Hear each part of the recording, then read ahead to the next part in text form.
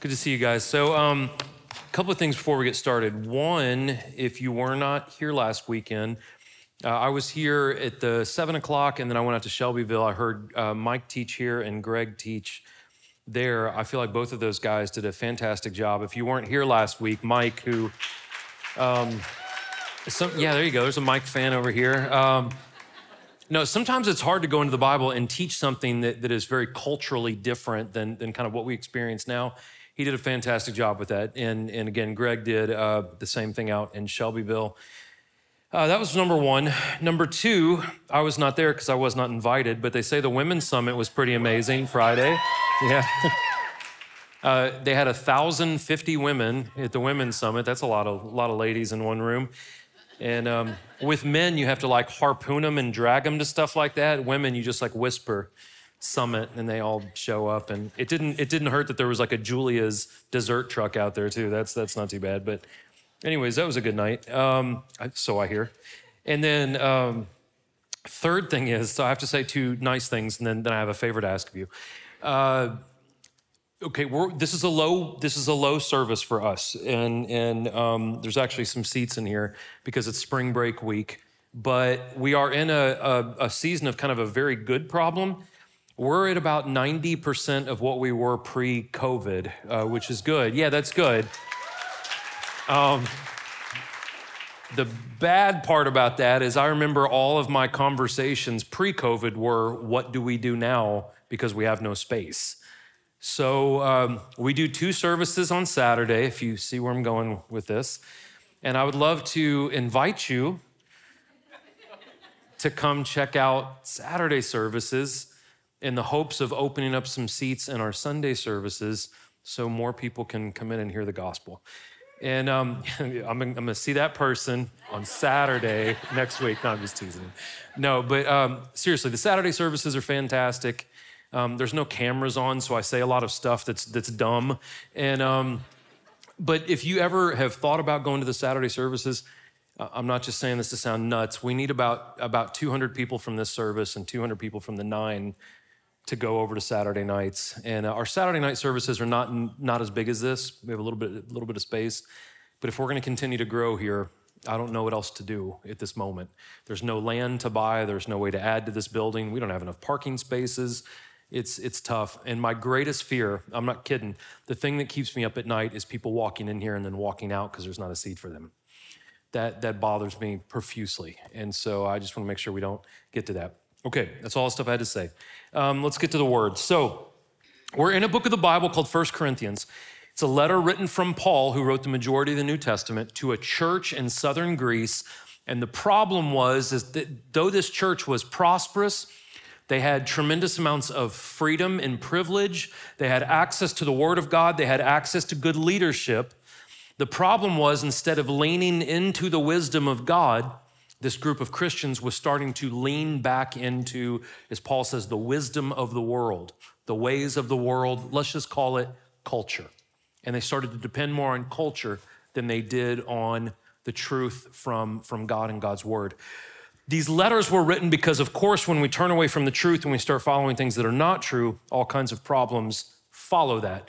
And that's what this book of the Bible is about.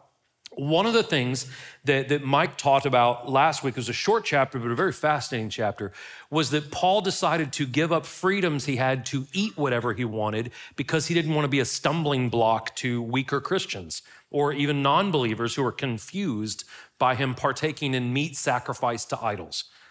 Now, that's a little culturally different than things we deal with today, but the point still remains the same. As Christians, do we love other people more than we love our own rights and freedoms? It's a big question, isn't it, right? Especially in the last couple of years.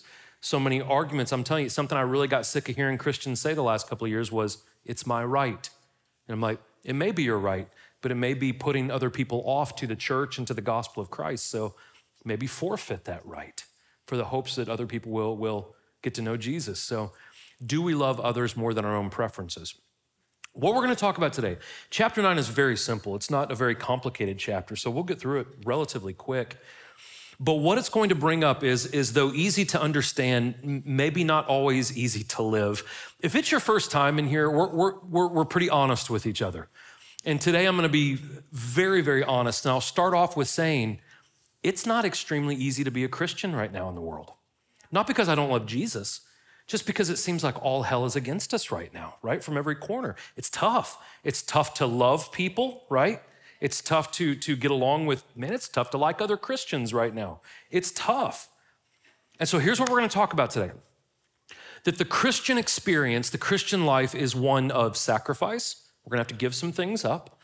It's one of endurance, which means it's not easy.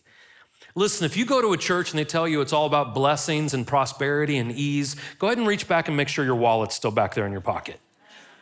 Because that's probably what they're after, right?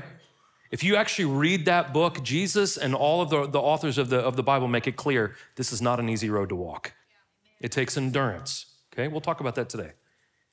But even though it's sacrificial, even though it is hard, it's a good life.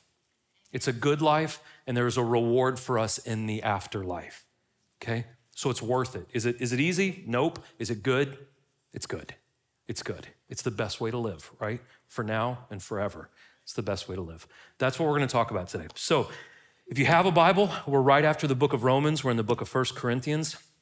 We're in chapter 9. We'll do all of it, and we'll get through it relatively quick. You should have got a notes handout when you walked in. Everything will be on the TVs all around the room. If you have a smartphone, if you download the app and click on sermon notes, it's all right there. All the scripture, all the notes, very, very convenient, okay? So let me pray. We'll jump into this, and we're just going to talk like real people today, okay? We're going to talk about real life and how the Bible helps us through this real life, okay? Real simple stuff. Father, Lord, we love you. God, even though we live in a chaotic society and chaotic culture, Lord, we do enjoy a ton of freedoms. And we have been prosperous in this nation, and we thank you, God, for the freedoms and comforts that we have. Lord, we thank you for the opportunity to do what we're doing right now. I pray, Lord, that as we study your word, that it's a blessing to us and that it honors you. So, Lord, I pray for our church. I pray for our other campuses. I pray for all of the churches in the different communities where we have churches. God, I pray that we can be a blessing to the world around us, God, as your salt and your light. And Lord, I just pray that everything we do today, God, that it brings us closer to you and opens up our mind more to understand you better. God, we love you. We thank you. We praise you, Lord. We pray all these things in your son's name, God, in Jesus' name. Amen. Okay, I'm going to read a little bit more than I would typically read. Bear with me for a second, but there's only a couple natural breaks in this chapter, so bear with me here. Here we go. This is Paul writing to the Corinthian church. He says, "Am I not free? Am I not an apostle? Have I not seen Jesus our Lord? Are you not my work in the Lord? If I am not an apostle to others, at least I am to you, because you are the seal of my apostleship in the Lord. My defense to those who examine me is this: don't we have the right to eat and drink? Don't we have the right to be accompanied by a believing wife like the other apostles and the Lord's brothers and Cephas, that's Peter? Or do only Barnabas and I have no right to refrain from working? Who serves as a soldier at his own expense? Who plants a vineyard and does not eat their own fruit? Who shepherds a flock and does not drink the milk from the flock? Am I saying this from a human perspective? Doesn't the law also say the same thing? For it is written in the law of Moses, it's the first 5 books of the Bible, do not muzzle an ox while it treads out grain. Is God really concerned about oxen? Isn't this really for our sake? Yes, this was written for our sake, because he who plows ought to plow in hope, and he who threshes should thresh in the hope of sharing the crop. If we have sown spiritual things for you, is it too much if we reap material benefits from you? If others have this right to receive benefits from you, don't we even more? Nevertheless, we have not made use of this right. Instead, we endure everything so that we will not hinder the gospel of Christ. Don't you know that those who perform the temple services eat the food from the temple, and those who serve at the altar share in the offerings of the altar? In the same way, the Lord has commanded that those who preach the gospel should earn their living by the gospel. So Paul had already started this conversation about we as Christians will sacrifice freedoms and benefits for the sake of other people. At the beginning of chapter 9, he opens up with a series of rhetorical questions. He's asking these questions expecting an affirmative response, right? Am I not this? Yes. Have I not done this? Yes. And what Paul was doing was making his case for being their spiritual authority. Obviously, there were some people pushing back on his authority. I'll talk about that in the next slide. So he is proving the point. He goes, look at my dedication, look at the work that I've done. God has called me. And so he is showing the fruit of what he's done, proving that he has spiritual kind of fatherhood over this church. Now, why were they upset? One of the reasons they were upset goes back to last chapter. And it's when the church was upset that Paul was talking about giving up his freedoms in regards to eating meat sacrificed to idols, giving up this freedom for the sake of others. Now, here's what's interesting. People have not changed much. They were a little upset that, listen, and this is not you. This is talking about Christians somewhere else. This church was upset that their pastor was talking about sacrifice. Now, it's one thing that he's sacrificing. What made them really upset is their pastor looked at them and said, and you're supposed to sacrifice too. Because you don't have to be just a pastor. It's not just pastors that live sacrificial lives. Any of us that call ourselves followers of Jesus, we are called to sacrifice like Jesus. So the work of the ministry is all of ours. It is all of ours. And it goes back to this idea, just because I'm allowed to do something doesn't mean it's beneficial for me to do that thing. So it's really a posture of the heart, isn't it? It's not a question of do I have the right to, it's a question of am I willing to give up a right because I love other people? This is why the Bible says to outdo each other with honor, because as Christians, we should be thinking about God and we should be thinking about others. And where we have messed that up so much in American culture is, even in church, it's really all about me. It's really about what I benefit from this. But the problem with that is that's not biblical. Sacrifice is part of the Christian experience. To choose to lay down rights for the benefit of others and the glorification of God doesn't mean that we're weak. Listen, it sounds like I'm just picking on the United States a lot. It's because it's where we live. Not only that, we probably have the most toxic culture on planet Earth right now, both in the church and without. And so here's the thing. We often think that giving up our rights makes us weak. We have such a sense of bravado in American culture. It's all about no one's gonna push me around, no one's gonna tell me what to do, no one's gonna step on my toes. If they push me, I push back. And this again is not Christian. It's not a sign of weakness that we lay down our rights. It's actually a sign of strength that we can lay down our rights. Look at the example of Christ, who laid down, the creator of the universe. John says all things were created through him, by him, and for him. And he laid down his rights for us. And that demonstrated Christ's power, not his weakness. So what that means is all of us in this room will feel personal conviction to lay down rights. And that might look different for you than it looks for me. That's why we all have to have a prayer life. That's why we have to have a communication with God, because God may convict you about something and it may be different about what God convicts me of. You know, you may only listen to Christian music and you feel very, very convicted about that. I don't. I think I was listening to David Bowie on the way to church last night. And I like that. But anyways, and some of you are like, oh, you're terrible. And I'm like, oh, you're judgmental. So anyways, you may have a different conviction than things I feel convicted about, and that's okay. That's between you and the Lord. Just like it's not a sin for you to drink alcohol. I do not drink alcohol because I have a personal conviction about that, and that's mine, and it may not be yours, and that's fine. The question is, will I lay those things down if it causes someone else to stumble, right? If David Bowie just triggers something in your mind and reminds you of days in the 80s when you were on cocaine binges or something, like, I'll turn it off in my car if that bothers you. I will not listen to David Bowie in those moments. This is the worst example, guys. Let's go to the next slide.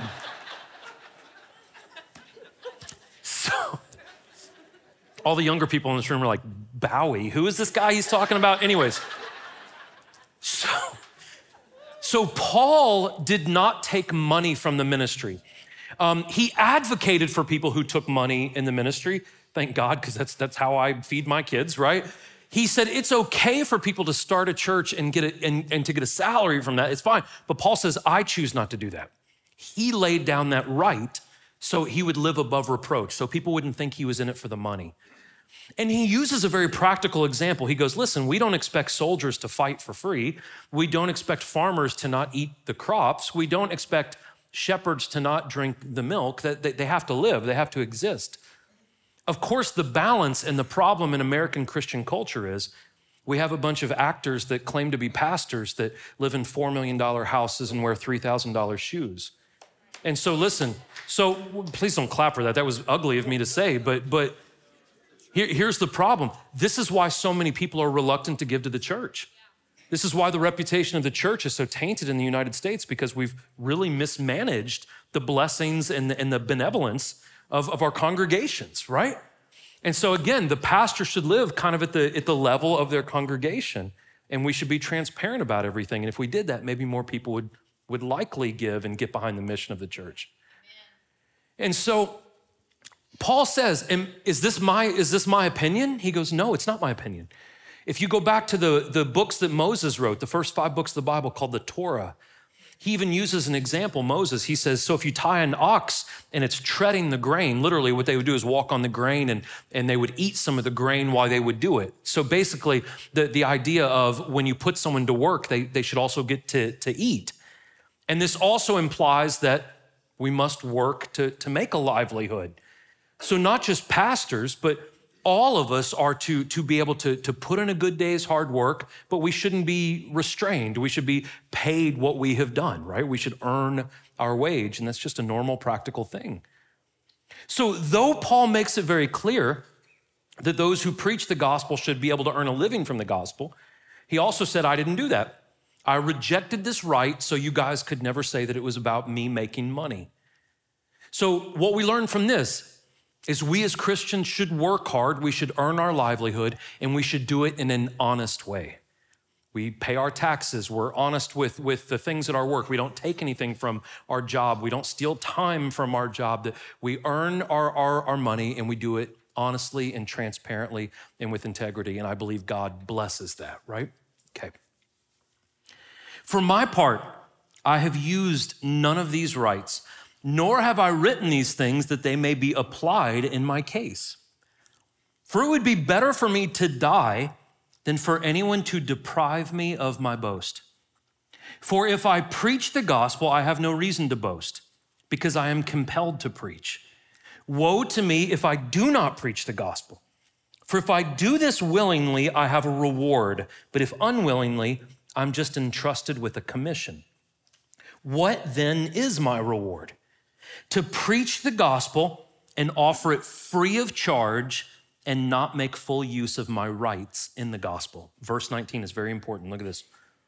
Although I am free from all and not anyone's slave, I have made myself a slave to everyone in order to win more people. To the Jews, I became like a Jew to win Jews. To those under the law, like one under the law, though I myself am not under the law, to win those under the law. To those who are without the law, like one without the law, though I am not without God's law, but under the law of Christ, to win those without the law. To the weak, I became weak in order to win the weak. I have become all things to all people, so that I may by every possible means save some. Now I do all of this because of the gospel, so that I may share in the blessings. So Paul was making the case that ministers can receive a paycheck from ministry, but he says, I'm not doing this so you will give me a paycheck. He goes, I just want to make that clear. Other people can do that. I do not want anything from you, okay? He's just defending his right to lead them. He also says, it would be better for me to die than for someone to deprive me of my boast. What that means, what Paul is saying is, I would rather die than not be able to do what God wants me to do. I'd rather die than not be able to fulfill my calling. I would rather die than not be able to preach the gospel and live out the gospel, because his relationship with Jesus was everything to him. It was his purpose. It was why God put him on earth, to teach, to preach, to lead others to Christ. And he says, I would rather die if I can't do these things. So look at this. Paul was compelled to preach. He could have made a living by it. He decided not to do that. So he says, what is my reward? My reward is that I get to do this. And so he sacrificed more than what was required of him. Paul could have gotten saved and never did all the work he did and still have gone to heaven. But that's not how Paul's mentality was. It wasn't just about being saved. It was about how much can I do for Jesus? Now listen, this is not wrong of us. It is not wrong as Christians for us to remember that we will receive rewards for all the righteous things we have done in this life. Whether no one on earth recognizes we have done those, whether we never get any thumbs up on social media or a promotion or accolades, God sees it all and he will reward us. It is okay for us to think about that because that helps us get through. Man, no one sees the good things I'm doing, but God, you see it. And God, you have a good memory, right? And so you're gonna remember these things and you're gonna honor these things. That's okay. It's okay to live in that. Our problem though in American Christian culture is this. We're not concerned about all the things we can do for God. We just don't wanna go to hell. There are more people in churches right now in the United States who are just looking to escape damnation, not get as close as they can to the one that they claim to follow. Here's the thing. I'm so sick of Christians talking about things like, can I lose my salvation? Does this mean we're saved? Blah, blah, blah. If you're married and your spouse keeps saying, do you think we could get divorced? My first reaction is, why do you keep bringing that up? Why are you thinking about that? If you're madly in love with your spouse, the D word never comes up, or it shouldn't. Just like if you're madly in love with your Savior, the question of salvation shouldn't even be in the mix. It's irrelevant. What I'm saying is if we are working for the Lord and doing what we can to live righteously and please him, it's not about damnation or losing your salvation anymore. Listen, what Paul wanted for his church is not for them all just to squeak into heaven. He wanted them to have the biggest mansion on the cul-de-sac for eternity. That's what Paul wanted for his churches. And that's what I want for us. Like I hope you live such a righteous life that I'm weed eating your yard for eternity. That's fine. I'll be content with that. It's not just about what's the bare minimum, right? What's the least amount of flair we can wear and not get fired? It's about doing something fantastic for God and for his kingdom. So again, Paul's attitude was basically, well, even if I don't get rewarded for this in eternity, the sacrifice that I'm making for Jesus is a reward in and of itself. If we understand that Jesus sacrificed everything for us, when we sacrifice and when we suffer, it doesn't only honor Jesus, it identifies us with Jesus. I get a kick out of North American Christianity that tries to avoid suffering when it is through suffering that we look the most like Jesus. But we have this culture, right? That we're trying everything we can to avoid sacrifice and suffering. And we've completely missed the point. That's why if you read your Bible in the book of Revelation, all the people who have been martyred, who have suffered for Jesus' sake, they have a VIP section right now in heaven. Go ahead, you can find it, you can read it, right? That they are given a special spot. It says under the altar right now. And so there is something about suffering that identifies us with God. And we should feel honored to suffer and sacrifice for Jesus because he did it for us. And we should want to do that. And we should want to act like him. So Paul says, look, I'm free. Jesus has set me free, but I have chosen to be your slave, that I can serve all kinds of people in the hopes of winning them to Christ. My old pastor used to say something brilliant. He would say, I am your servant, but you are not my master. Chew on that one for a minute.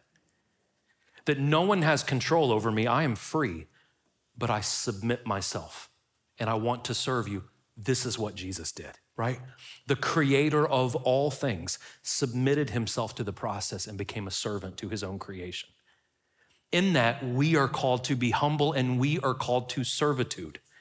And our desire to live sacrificially in order to hopefully win people into a relationship with Jesus, that should take precedent over our rights. Well, Corey, I have the right. You do have the right, but you are to be willing to sacrifice that right for the blessings and hope and help of people around you. Here's where it gets difficult. We're also called to respect and love everyone. Respect and love everyone. Paul says, when I hung out with the Jews, I followed the Jewish culture. When I hung out with the Greeks, I followed the Greek culture. That's what he said. And he did that in order to be respectful, as long as it didn't cause him to sin. That's the important thing here. So here's the thing. We are to respect cultural practices. We are even to respect people that live lifestyles that we do not agree with without compromising our faith. I'm not trying to sell you on this. I wrote my second book about this exact thing. The trick, the balance, the thing that we are trying to work for as Christians is to reach out to all people, love all people, welcome all people, try to build relationships with all people without letting go of our biblical integrity. This is the tension that Christians are to live in. Because the bottom line is this: you may disagree with how someone lives, but if we do not treat people with respect and dignity and love, you will never be able to introduce them to Jesus Christ.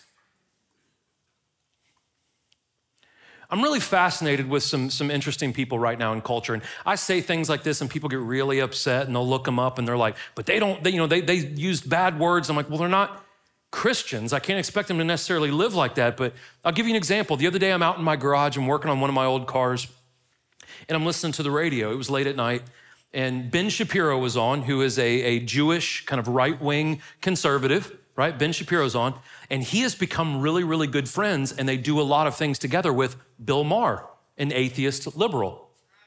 And these two men, listen, a Jewish conservative, atheist liberal, get on this radio show and they talk civilly for an hour or so on issues that they disagree with. And I'm sitting there and I'm going, we as Christians haven't even accomplished this yet. And you got an atheist liberal and a Jewish conservative modeling it better than I've seen in most churches. This is a problem, brothers, sisters. This is a problem. What we are to do is to build relationships with people dramatically different from us without compromising our faith. It's the 11 o'clock. Let me tell you a fun story. I didn't tell it the 9 because, I don't know, I kind of forgot. But I'll tell it to you guys. I told it yesterday. We do a lot of work with churches up in New England. And again, I've already said enough to where if you're new, you're like, I don't care for this guy. But up in Salem, Massachusetts, they had the head of the Satanic Church. The head of the Satanic Temple. There are two different factions of Satanism, West Coast, East Coast. I've never been to the one in San Francisco, but I've been in the headquarters in Salem, Mass several times. And a couple of years ago, I brought some people that worked here. We went to the Salem Temple, the Salem Satanic Temple. You have to pay to get in. There's a curator. And I was in there and we're walking around with the curator. I just wanted to see this, right? Wanted to see what it's all about. So we're walking around the Satanic Temple and really nice guy, and he's showing us stuff and telling us all the different pieces and the big 9-foot-tall bronze Baphomet statue that they've made documentaries about. I saw that, and we're walking around talking. Towards the end of this, we're joking around the whole time. We're talking about music and movies and blah, blah, blah, and I'm asking him how he got into Satanism and all this kind of stuff. And at the end of this tour, the curator goes, hey, Corey, what do you do for a living? And I was sitting there and I was like, well, I pastor a church outside of Nashville, Tennessee. And for about 2 minutes, he was buckled over like this, laughing. And then he says, I've never met anyone like you before. And I said, we're all not jerks, man. It's a pleasure to meet you. It was a pleasure to hear your story. And we just go, well, so we went our separate ways. I was back in Salem with Josh Brooker about a month later doing some more work with that church. And I'm sitting in a coffee shop in downtown Salem, Mass. In walks this guy, this curator. He walks in and he looks up and he sees me and he goes, oh my gosh, Corey, my Christian friend. And I said, hey, Satanic curator guy. And we but he runs over to me. He runs over to me and just bear hugs me. And he's hugging me and I'm like, man, it's good to see you. And we sit down and we just talk and we have coffee for about a half hour. Now listen, did he recant everything and give his life to Jesus in that moment? No. But what he did see is that not all Christians hate him. What he saw in that moment, right? What he saw in that moment is that I cared for him as a person. I saw him as a person. And I'm not trying to brag on me, but what I'm trying to do is model somehow for you. If we can get past all the talking points, do you want to know why most people get into Satanism? He doesn't believe in Satan. The curator of the Satanic doesn't even believe that there is a devil. The reason he got into it was he was a nerdy kid that got beat up a lot, and he looked for a group of people that would just welcome him. Most of these people that get into these extreme fringes of culture, it's not because they're just the worst people that ever lived. They're looking for something that we possess. And if we do not create some kind of relationship with them, there is no hope of them seeing the light. We have to learn to do that without letting go of our biblical integrity. That is the trick. So Paul also says that I became weak for the weak. He's talking about Christians. This goes back to like the drinking thing. Though I have the right to drink, if you're weak in your faith, I will give that up so it doesn't cause you to stumble. Paul says I became all things to all people so that some may be saved. So again, we sacrifice freedoms for people not to stumble, for them to keep growing. And if we enjoy freedoms because we value our freedoms more than we value other people, and it causes them to sin, we have sinned. We have sinned. Mike talked about this last part. Don't you know that the runners in a stadium all race, but only one race receives the prize? Run in such a way to win the prize. Now, everyone who competes exercises self-control in everything. They do it to receive a perishable crown, but we an imperishable crown. So I do not run like one who runs aimlessly, or box like one beating the air. Instead, I discipline my body and bring it under strict control, so that after preaching to others, I myself will not be disqualified. So what Paul is doing, this is very important too, guys. What Paul is doing, the reason why he's using the example of a marathon in boxing, there's multiple reasons, but one of them is it was a cultural reference. In Corinth, they had kind of a mini Olympic Games in Corinth, named after the Isthmus of Corinth. The Isthmian Games is what they're called. They would do marathons, they would do fighting, they would do other kind of things like the Olympics, basically. So Paul uses a cultural analogy to connect with them and bring them to a principle of Jesus Christ. Now listen, I hope you guys hear me correctly on this. There is a very extreme danger in living in a Christian bubble. Now let me tell you what that danger is. Going back to my satanic friend up in Salem. If we only listen to Christian music, only watch Christian movies, only learn how to speak Christianese, the only ones we can talk to are other Christians. We have no bridge to communicate to people that are not Christians. Paul understood this, right? Again, this all takes wisdom. This doesn't mean we indulge in sinful or evil things, but there's got to be some way to where we cross that bridge and connect with other people. And Paul would use cultural reference. In one of his books, he says, like your poets say. That'd be similar to saying, like that famous band says, boom. This applies to our faith, right? And here he's using a sports example, basically. One more story. So one time I was speaking up at a huge church in Auburn Hills, Michigan, up near Detroit. And I'm speaking at this big church, and it was a part of a denomination. And they had been kind of stuck, and it was a big church, but they weren't growing. They were kind of this very Christian bubble thing. They had a preschool, elementary school, middle school, high school, college in the church, and then most of them would graduate and then go to work for the church. It was very, very, very insulated. So I get picked up from the airport. There's 3 or 4 hours before I have to speak. And we go to Starbucks, right? So we go to Starbucks and the pastor of the church is in front of me and he's on his phone the whole time because that's what real pastors do. They just tweet all the time. And so he's doing this and the barista comes up, what can you get? Oh, blah, blah, blah, blah, blah. He goes to the end of the line, right? I go up next. I'm wearing a Cure shirt from one of the concerts that my wife and I saw. It's a band from the 80s.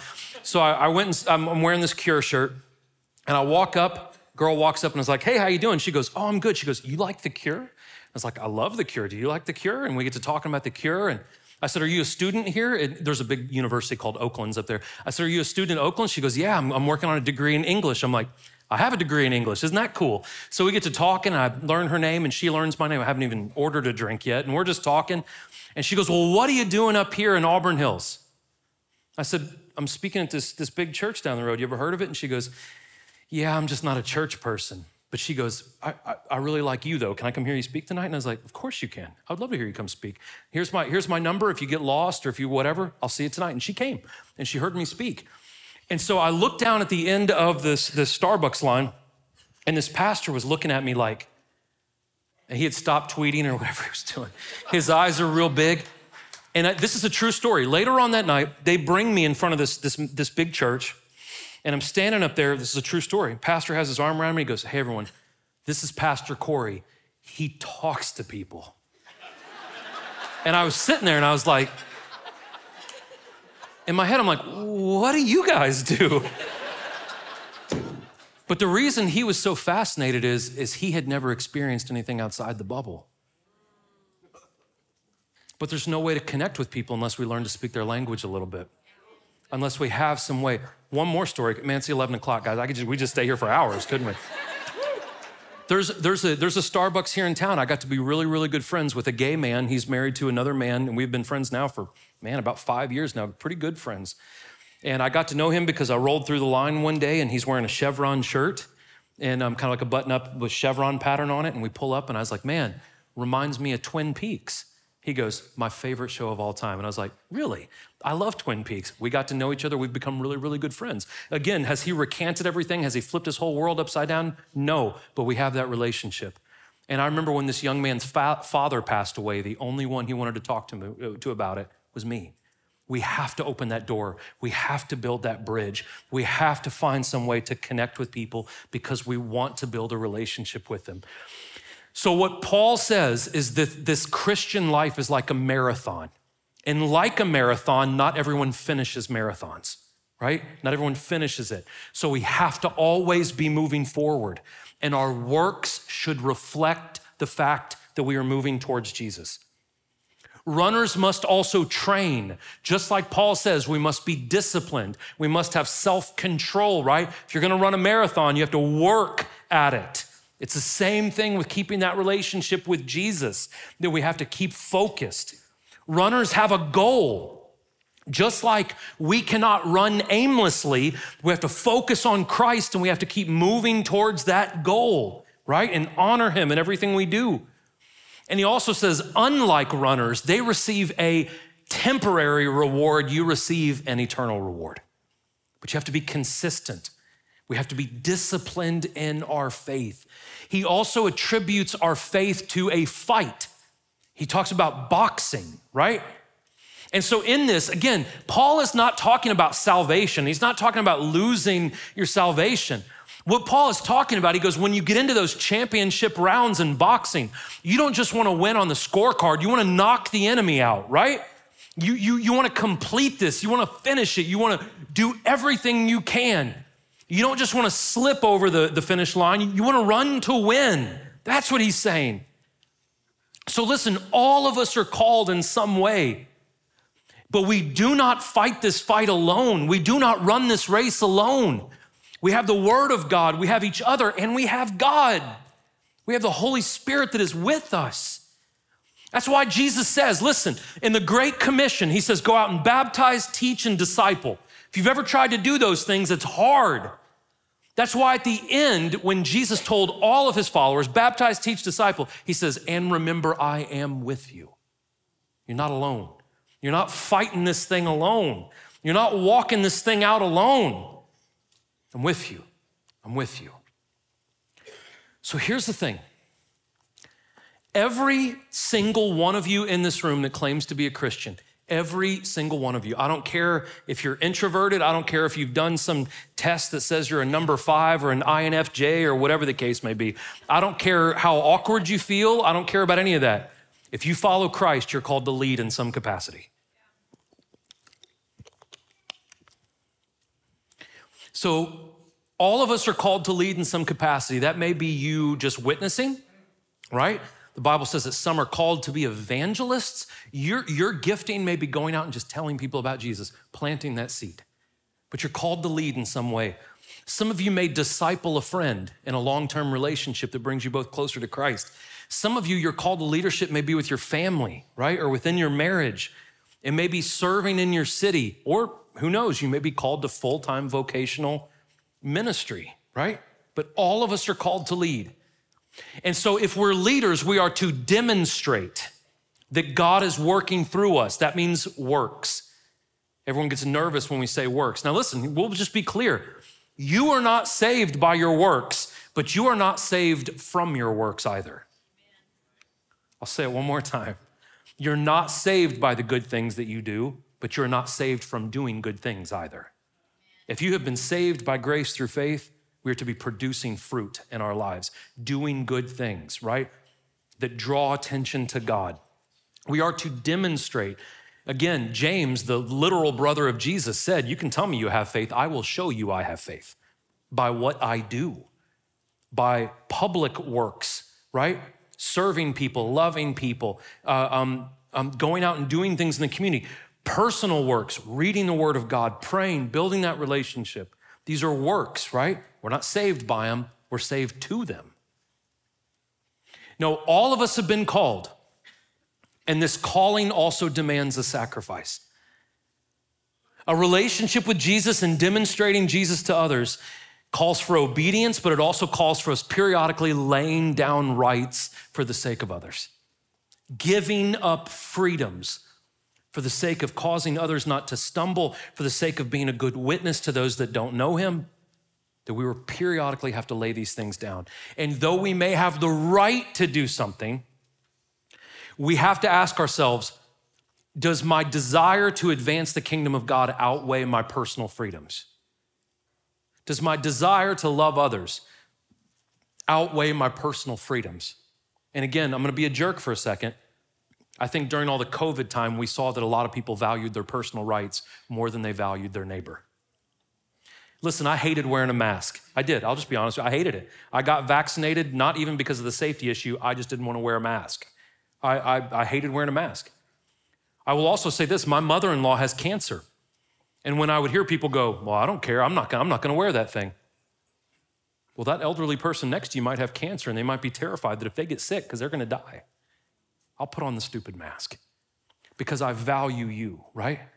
When you walk into someone's personal business and you're like, I ain't gonna wear it, that's their business. You're gonna walk into someone's house and they tell you to take off your shoes and you're like, nope. It's rude and it's not a good example. But a lot of people valued their own personal freedoms more than they valued that person that owns that business or that person that might have cancer. We're just talking real, guys. And listen, if you hate me for that, I think that's a problem with your heart. If you want me to be honest. Because we need to, the Bible says to outdo each other with honor. Outdo each other with honor. That's how we're to live as Christians. Listen, this is where it gets difficult. We're also to love and respect everybody. There is a very deceptive narrative right now in our culture that if you and I disagree, we must hate each other. That is not a Christian teaching. In fact, the Bible says that we are to live peaceably with all people. That is a lie. Just because I disagree with you doesn't mean I hate you. What we have a tendency to do, though, in our culture is we have a tendency to point out everyone else's sin because it's a lot easier to talk about what other people are doing wrong versus what we may be doing wrong, right? That's what we tend to do in our culture. And so, though people may live contrary to the Bible, we are to love them. We're to show them respect in the hopes that they see Jesus in us and that eventually their heart gets touched by Jesus. What do you mean by we pick on other people and not ourselves? We're just going there today. The Bible mentions homosexuality 6 times. 3 in the Old Testament, 3 in the New. If you want to fact check me on that, you can do that. 3 in the Old, 3 in the New. And it's very clear about how God feels about same-sex relationships, right? It's very clear. The church hammers on that a lot. Do you know the Bible also says greed is a sin over 70 times? We don't hammer on that as much, do we? Because that's what a lot of us are dealing with. It's a lot easier to look at the splinter in your neighbor's eye over there and neglect the log that sticks out of our own. That's why we go through the Bible the way we do, so we speak of sin in the frequency that God speaks of sin. But it's a lot easier to point at everyone else's sin. We're to love and respect people, even if we don't agree with them. We are to love and respect people. All this to say, guys, it's not easy being a Christian right now. I don't know if it's ever going to be easy to be a Christian. I don't know, during the times when it was easy, I don't think that was good for Christianity. I think we've been too comfortable for too long. If you're waiting for the tide to turn and it just becomes like the cool, hip thing to be a Christian, I would not hold your breath. It is hard. I'm raising a 13-year-old right now who's a good kid. Man, she's a good kid. She served at the Shelbyville campus this morning, her and my wife and my youngest. Good kids, man. But I pick up my daughter every Tuesday. I take her to school every day except for Friday. And we have conversations and she'll say, Dad, everyone believes this. And I'm like, but that's wrong. She's like, but Dad, everyone believes it. And I'm like, it's still wrong. It's still wrong. And so raising a teenager right now, man, there is unrighteousness and there are lies coming from every angle. That's not just kids, man. That's all of us in this room. You can't look at a billboard that's not hypersexualized. You can't go through YouTube without seeing hypersexualized stuff. You can't get on the news without hearing hatred and vitriol and lies. You can't do anything without sinful, ugly things coming at you from every side. This is why Paul says, Paul was in the Roman Empire during this time. It was evil. And Paul goes, man, this is a fight. This is a fight. Paul goes, this is a marathon, right? We have to work hard because this is tough. And it's okay to say it's tough, guys. What that needs to lead us to is not despair or giving up or laying down or throwing in the towel. That's not where it should lead us. To understand and be honest that it is tough. It is tough to live righteously. It is tough to always do the right thing. It is tough to love people, right? That is tough.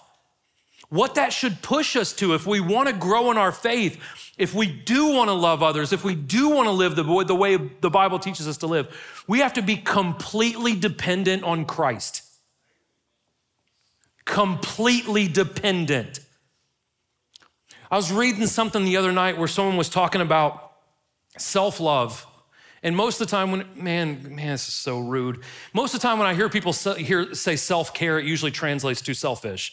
But anyways, it was self-care of this, I just need this time for me, and then I'm gonna go to church. And I heard that and I said, we've gotten the cart before the horse.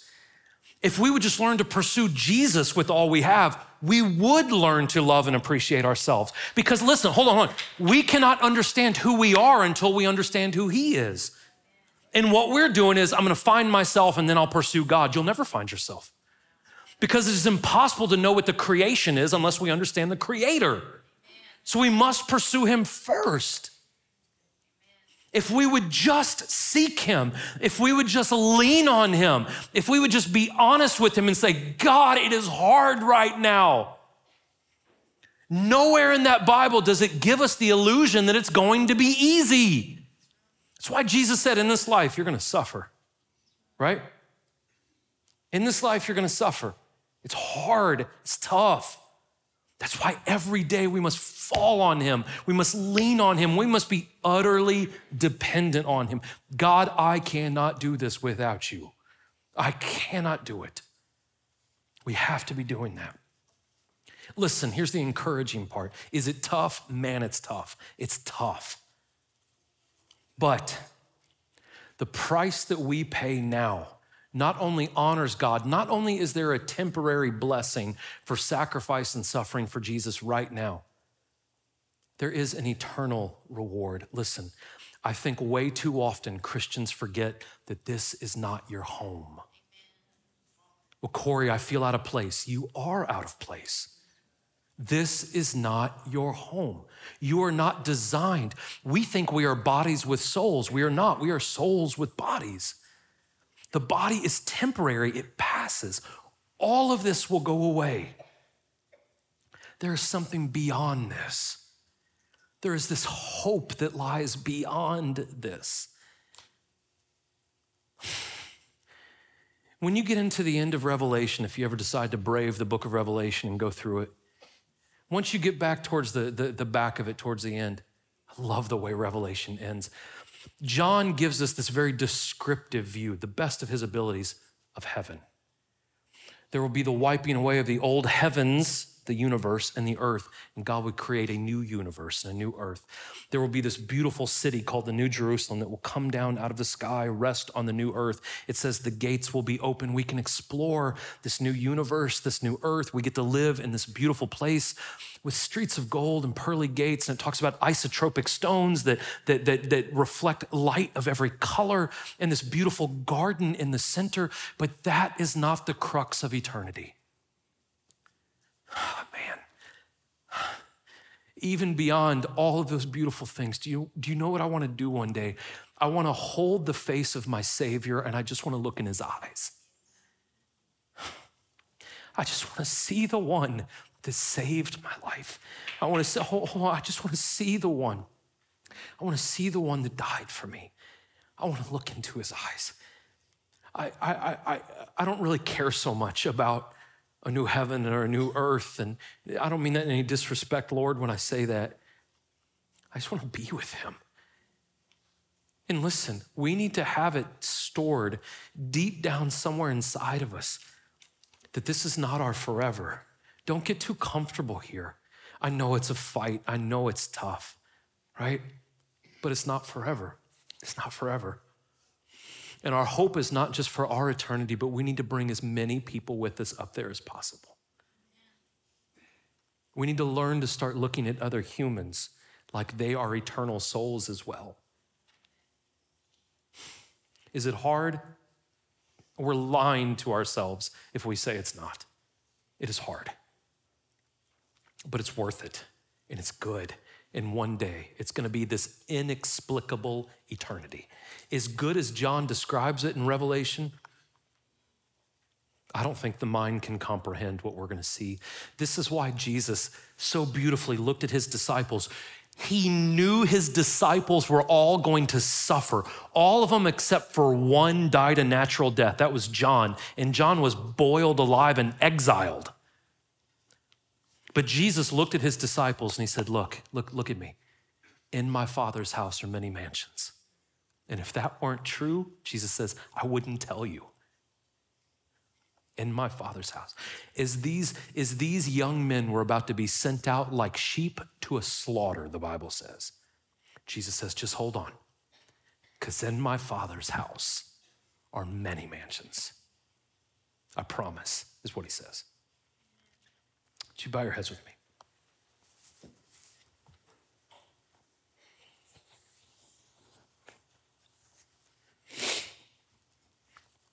Listen, if you are in this room and maybe you're not a believer, but you're curious, maybe you have questions, maybe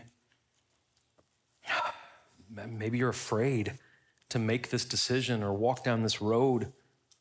If you have any questions, up here on my right, your left, Pastor Mike is up here. He's the one that taught last week. I'm not trying to puff him up.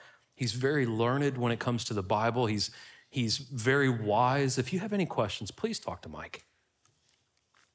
We also have men and women on both sides of the stage. If you need prayer for anything in your life, anything, please come up here and get prayer.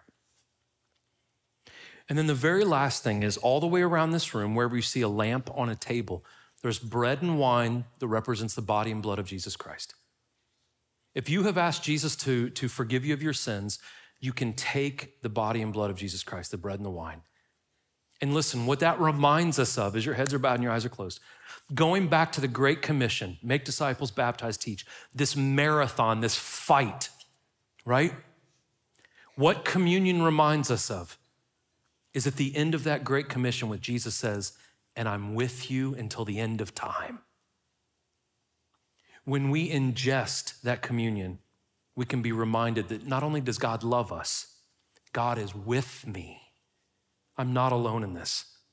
Even if no human on earth knows who I am, God knows who I am. I am not alone. I am not alone. Father, Lord, we love you. God, I pray blessings over everyone in this room. Father, God, keep us strong. Lord, keep us utterly dependent on you, Father. Let us glean wisdom from your word. Lord, let us put our faith into action. Let us be vulnerable. Let us be honest, God. Lord, when we are struggling, Jesus, give us the courage to throw our arms up and just say, God, I cannot do this unless you lead me. I cannot do this unless you help me. I cannot do this unless you lead the way, God. It is only then when we put all of our dependence on him that we start to pick up the pace in this marathon, that we start to turn it on during those championship rounds towards the end of a fight. Got to lean on him. Lord, we love you. We thank you. We praise you, God. Keep your hand on my friends, God, in Jesus' name. Amen. God bless you guys. Hope you have a good rest of your week.